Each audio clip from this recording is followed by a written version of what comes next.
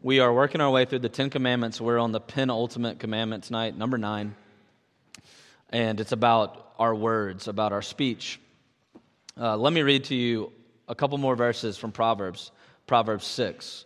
This is the famous place in the book of Proverbs where God lists 7 things that he hates, the 7 deadly sins as he actually recorded them. And this is what they are. It says, "The Lord hates haughty eyes, a lying tongue, hands that shed innocent blood, devising wicked plans, feet that run to evil, a false witness who breathes out lies, one who sows discord among the brothers." Now, at least 3 of these, and some commentators say 4. 4 of the 7 are about speech, about words.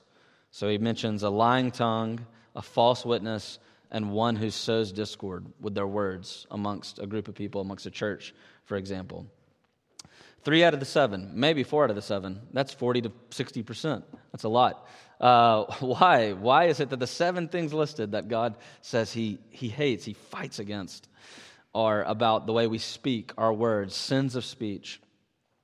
We've looked at the past couple of weeks at "thou shalt not murder," and there's so much depth in that command, but most of us are not struggling day to day with acts of violence. Most of us are not getting in fist fights regularly.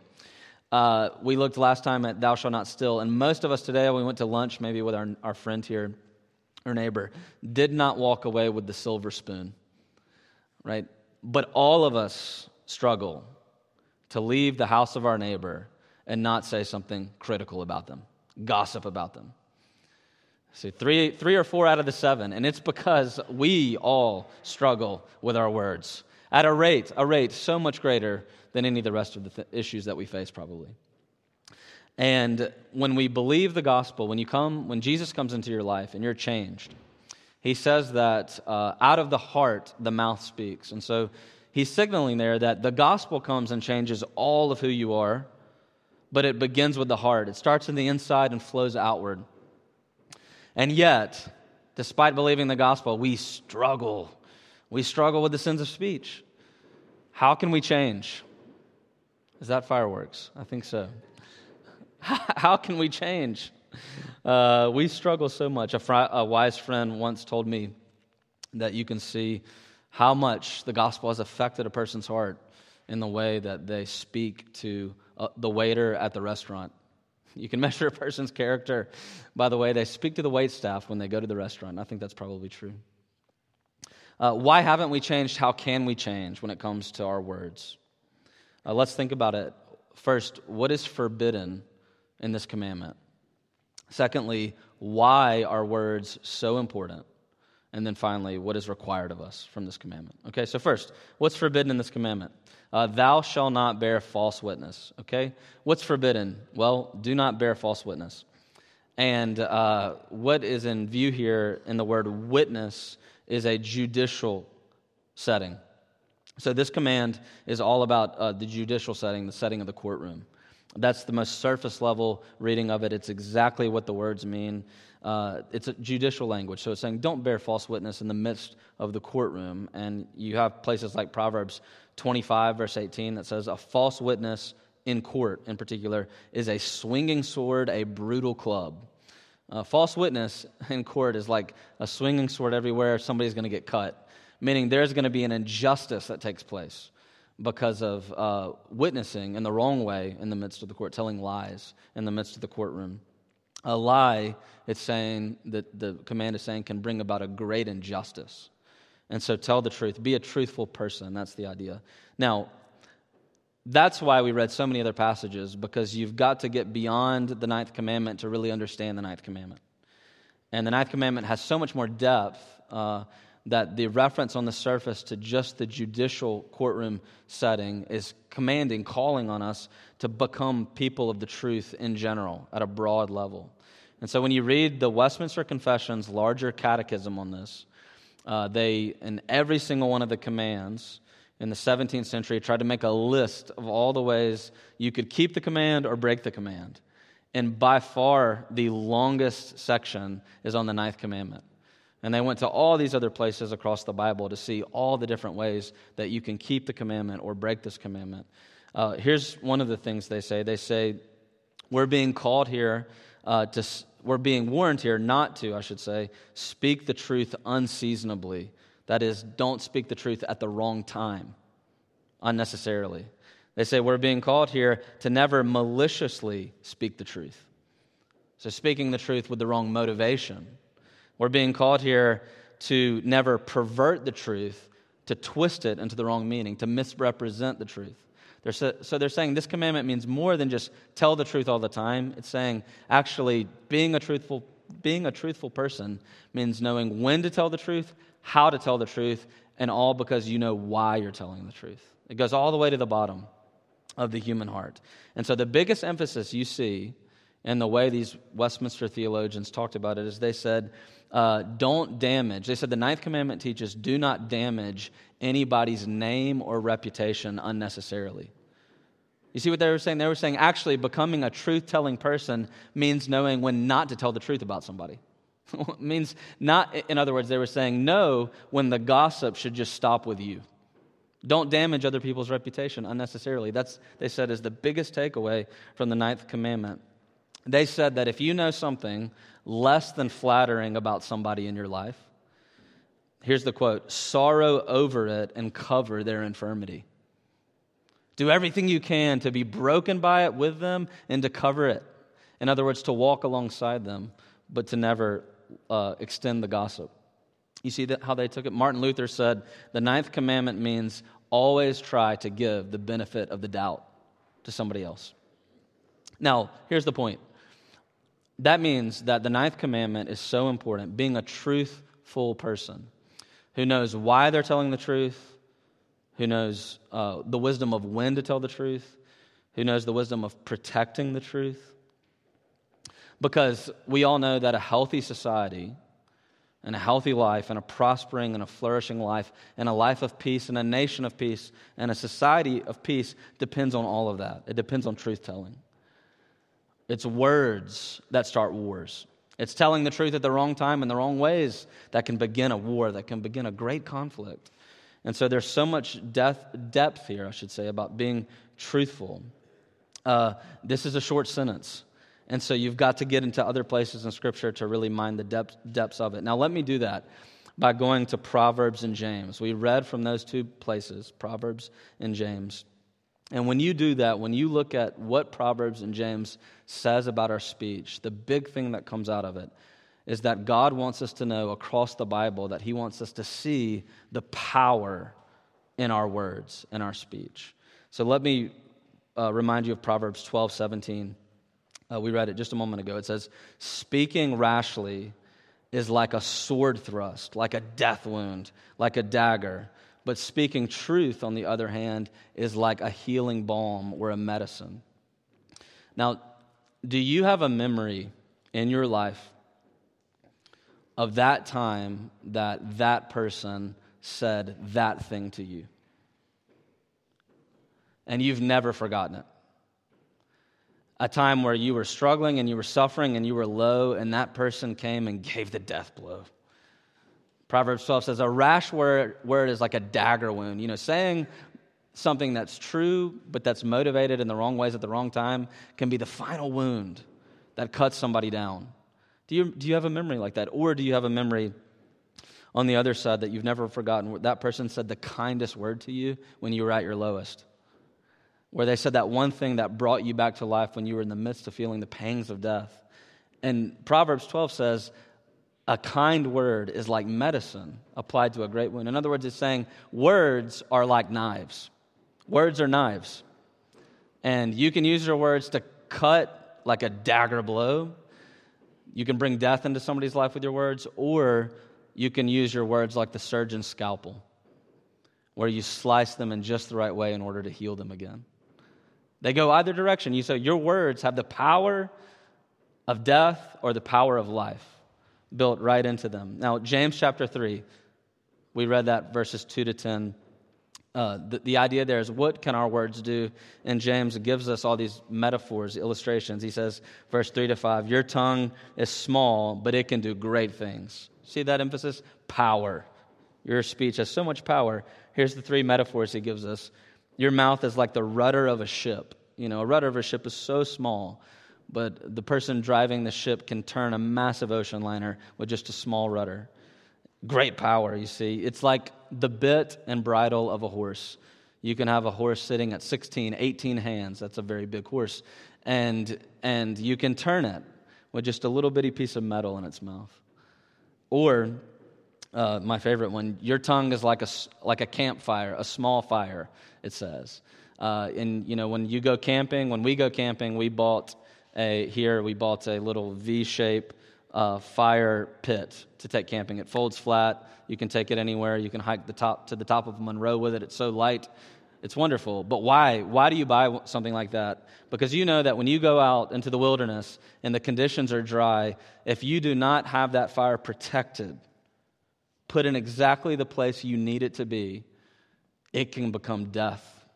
It can spread. You know, a little campfire can become a forest fire and a city fire and a nation fire, and you can burn the world down, right? And that's exactly what Proverbs 12 is saying. That's exactly what James 3 is getting at, that in your speech is a campfire. You know, and when you have a campfire exactly where it should be, you can roast marshmallows over it. It can be a wonderful night. You know, you can bring healing, good things, sweet things into people's lives. But if you let it get out of control, if it's not bounded, if the motivations of the heart are not in their right place, then it can destroy. It can bring death to so many people. James goes so far as to say, our words can set hellfire. That's what he says, Gehenna fire. They're that serious. Now, here's the important text, and we'll move on to the second thing. Proverbs 18:21 summarizes it all for us. It says, our words have the power of life and death. So there it is, all very clearly for us. Do you know that tonight? That your speech, your words, have the power of life and death in this world. Have the power of life and death in people's lives all around you. Every single day, every single moment, your ability to speak and communicate wields such power in the midst of this world. How do you minister to others? What are you ministering to others with your words in your day-to-day life? James 3, James 3 verse 8 says, no human being can tame the tongue. Do you hear that? Nobody can. What are you ministering with your words? And James comes and says, death. Nobody can tame the tongue. He says it is a deadly poison in the midst of human hands, as a human instrument. He says, oh boy, what are we to do? He says there's no help for us. Our tongues are deadly, he says. And Jesus comes in Matthew 12:36 and says, I tell you, on the day of judgment, every single one of you will give an account for every careless word you've ever spoken. For by your words you will be justified, and by your words you will be condemned. We will all give an account before the King of Kings of every careless word that we ever spoke. Now, secondly, why? There's good news coming. Why are our words so powerful? Why is it that, before we get to the good news, why is it that our tongues, our speech has the power of life and death? Why are they so serious? All right, stick with me. I know the fireworks are there. Keep going. We're getting there. Why are our words so powerful? Hear that? Stopped. James chapter 3, verse 9 tells us. Here's why our words are so powerful. We have a little hint. James chapter 3, verse 9. With our words we bless God, James says, and then we curse people who are made in the image of God. And he says, brothers and sisters, that ought not be so. So he's saying here that we come to worship and we bless God's name, and then we leave and we curse people, human beings made in the likeness or the image of God. Now, he's trying to do something there. He's trying to take us all the way back to Genesis chapter 1 and say, here's the reason why your words are so powerful. He says, we curse people made in the image of God. And there's the idea. Our words are so powerful because we were made in the image of God. Genesis 1:26-28 tells us that. And that means that when you read Genesis 1, you're supposed to think about something very specific, James 3 says. And that's that when God created the world, he did it with words. God made the world in the beginning, and he spoke the world into existence. And so the very word of God, the words of God's voice come out of his mouth, and through that he gives us the instrument of life itself. God can speak and make nothing become something.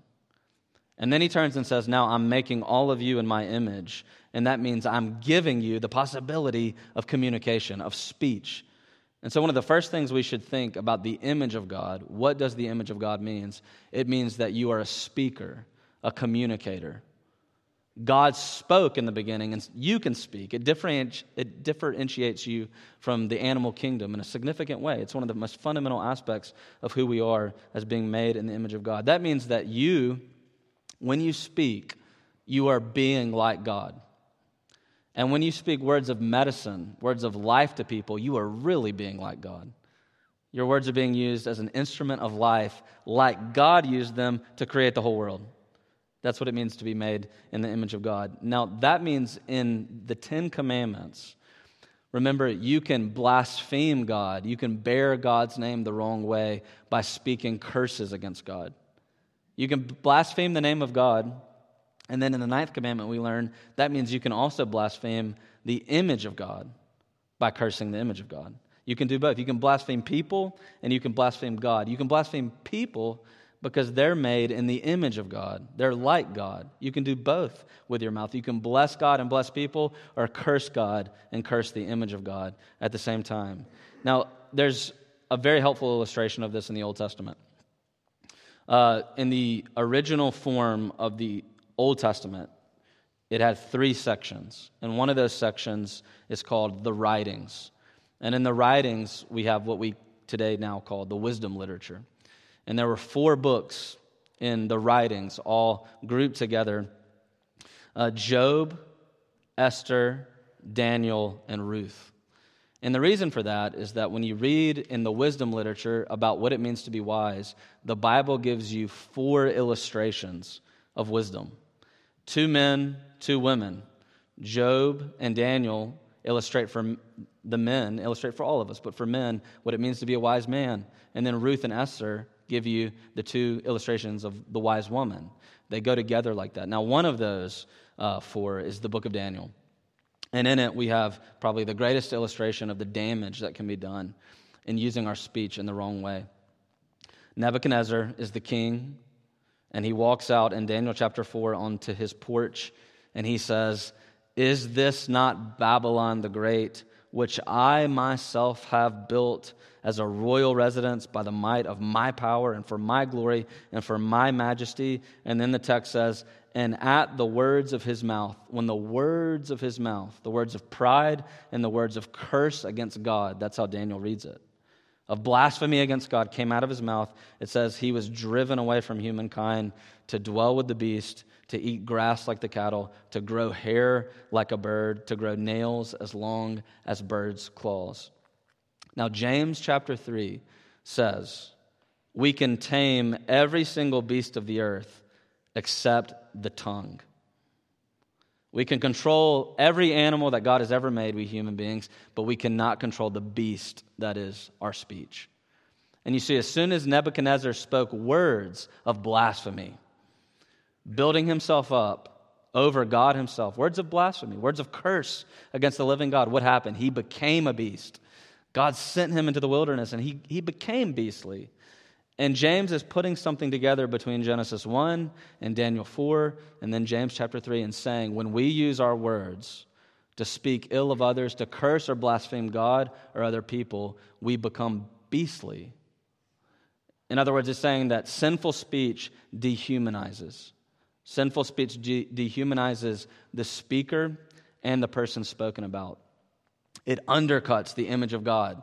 The image of God, that's what it means to be human. But when we curse the image of God, we dehumanize. We try to take away the image of God from somebody else. And so it's saying our sinful speech ultimately dehumanizes ourselves and other people as soon as we do it. You know, sticks and stones may break your bones, but words will never hurt you.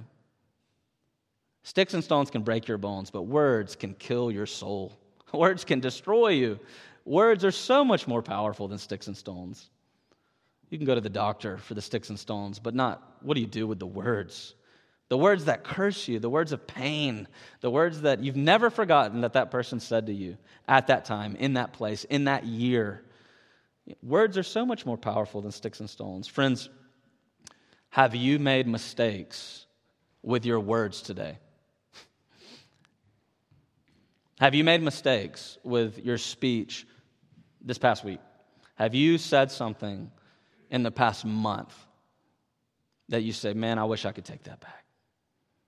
Have you ever said anything in your entire life where you say, if only if I could bring those words back and hold and change my motivations and change the words I chose to speak? Is that you? Is that you tonight? On the one hand, Jesus Christ says we will stand before him and account for every careless word we ever spoke. On the other hand, John's gospel says Jesus Christ is the Word who became flesh and dwelt among us.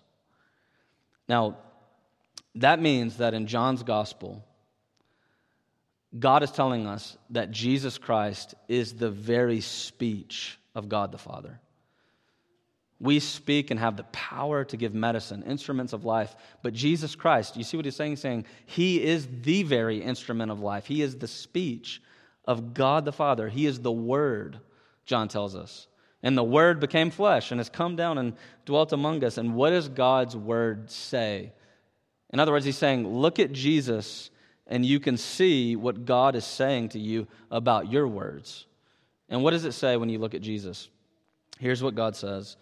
God says of Jesus in Isaiah 53, Isaiah 53, this is what God says of Jesus, that he is the one from whom we had to turn our faces away. And you see, it's saying in Isaiah 53 that he would be like a sheep led to the slaughter. And when that happens, you would have to turn your face away. You couldn't look. You see, you couldn't look at what? You couldn't look at the fact that he came to be dehumanized. Jesus Christ came to be treated like a beast. He came to be dehumanized. You see, every single careless word we've ever spoken dehumanizes. And Jesus says, you're going to have to be held to account for that. And then Jesus Christ came to be ultimately dehumanized. He came to go to the cross to be treated like a beast for every careless word we've ever spoken. That means that he's saying that at the cross, when the Son of God was dehumanized, he got what our sinful speech deserves.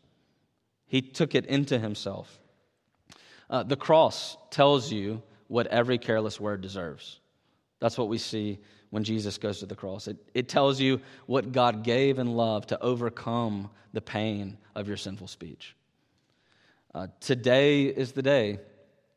Tonight is the night, I should say, to mourn your sinful speech, but to look and lift up your head and look at the cross. Now listen, let me ask you a few application questions about this. Can you say tonight, do you know tonight, do you look to Jesus tonight and know that every single sinful word and thought really did die with him when he died? So if you think back to that thing you said at that time and it still breaks your heart, do you know tonight, do you rest tonight in the fact that every single careless word you've ever spoken today, yesterday, this month, last year, and for your entire life really did die when Jesus died? It went to death. It's gone forever. God has forgiven you. It's over with. Now look, let me take this a step further. Jesus Christ was forsaken. He heard silence from God the Father so you could hear a word of peace. But some of us come tonight not just struggling over the speech we've said and the need we have of forgiveness for that. For the things we've said, the things we never said, maybe. There's forgiveness in Jesus for all of it. But some of us tonight also come struggling because we have years and years of speech that have been hurled at us. Years and years of being made fun of. Years and years of being cut down. Years and years of being told something very damaging to our hearts. So some of us come tonight and we carry that. And it's not only that we're sinners with our speech, it's that we've been sinned at many, many times by other people's speech. And let me just say this. If God, the Father, would go to the length of giving his Son to death, to utter dehumanization for you, do you not know tonight that God says a different story about you, that God sings over you? You know, all the things that that person said to you that hurt you and broke you and destroyed your heart. Do you know tonight that God the Father sings words of delight over you? That's what the cross says, that he joys. He gave his only begotten Son so that he could sing over you. If you've been named son or daughter by God himself, then you're okay. You're okay. Now, those things are so painful, but God the Father, tonight, he sings for you. He sings words of delight over you. He says, my son, my daughter, did you endure years of silence? Is it that there are things in the past that somebody never said, that they should have said? Words never spoken that should have been.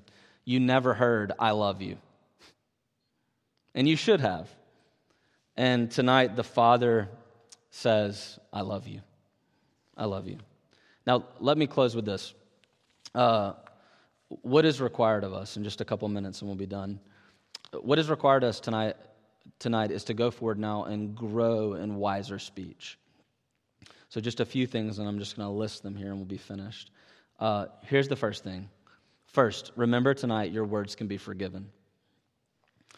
And if you look to Jesus tonight for hope of forgiveness for your careless speech, that means that we've got to go from this place and be willing to forgive other people for their careless speech. You know, if we say, I've been forgiven so much for all that I've said, I've got to be ready to forgive what other people have said to me and about me. So the Lord's Prayer, remember it says that we go forward, forgive us our debts, O Lord, as we are forgiving. Right, so we have to go forward being willing to forgive other people. Secondly, at the same time, we've got to go forward from here knowing all our words also at the same time are irrevocable. They can't be taken back. And so every single thing that we ever do with our speech that is sinful can be forgiven, yet there's a stickiness in our speech. And we really can minister death or life to people with our words. And whatever we do with our words, we can't get it back. Once they've gone out, they never can come back in. And so though words can be forgiven, there still are consequences. And so that's a call and an invitation to say, tonight I just want to be renewed and being more serious about the things I say. More serious, meaning I think about it more carefully. Okay, how? Third, very simple.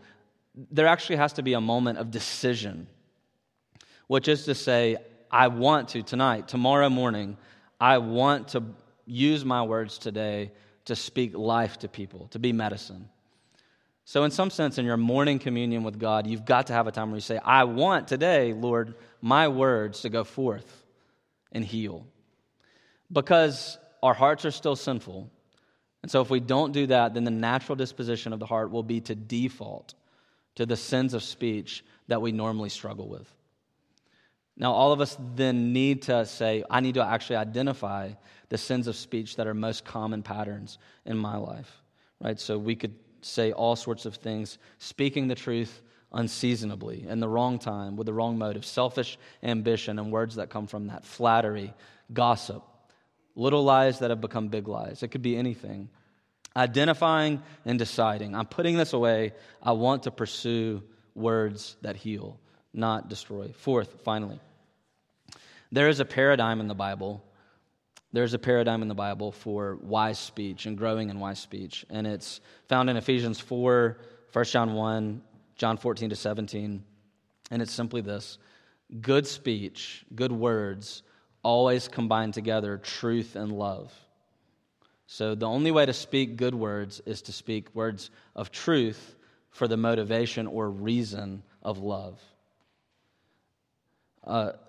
In other words, the point is that speaking the truth in the Bible is not just an issue of accuracy, of saying the accurate thing. It's actually an issue of saying the right thing at the right time to the right person for the right reason.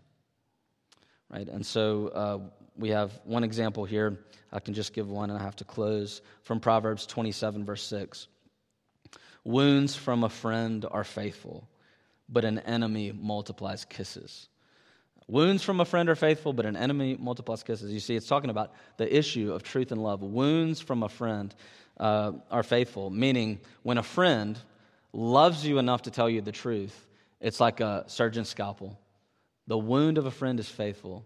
They love you so much that they tell you the truth. I'm worried about you. You're running away. You're doing this damaging thing in your life. They come and tell you the truth. They confront because they love you. But then it says, but an enemy multiplies kisses. You know you have an enemy in your life when they're always flattering you. You see, that's love without truth. Truth and love always go together. That's wise speech. The final word.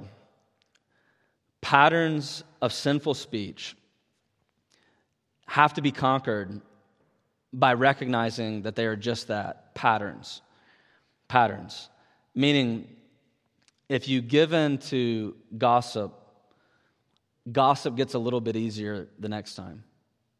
And if you give in to unhealthy criticism, a critical attitude unnecessarily, criticism becomes easier next time. And if you lie in small ways, then lying in big ways becomes easier and easier and easier the next time. And that means that the final word is that to conquer these habits and these patterns, we need one big thing. And that is to bathe, to swim, to wash ourselves in the counter habits. The counter habit of actually bathing and swimming in good speech. And where do we find that? The Word of God. Come to the Word of God and read it and learn how to speak well. Truth and love. Look, if your words have the power to give life or death, how much more does reading God's Word have the power to change your heart? Have the power of life in the midst of your heart. Let's pray now and ask God to change us when it comes to our words. Lord, we come tonight and ask that you would teach us to speak wisdom, truth, and love. And we do come tonight hoping in the fact that Jesus Christ became someone we couldn't even look at the cross because of our sinful speech. And without that, what hope could we possibly have when we really think about what we've done with our words in our lives? And Lord, some of us come tonight too, needing deep healing because of things that have been said to us. And so we come and long for that, God. Would you use the power of the gospel and the power that you, O Father, have spoken words of joy over us and acceptance to be the healing balm that puts away the ways we were made fun of, we were jabbed at, in ways that actually were deeply harmful. The silence that was always so painful, Lord. You have spoken. Your word is bigger than everything. So we come and rest on that tonight. In Christ's name, amen.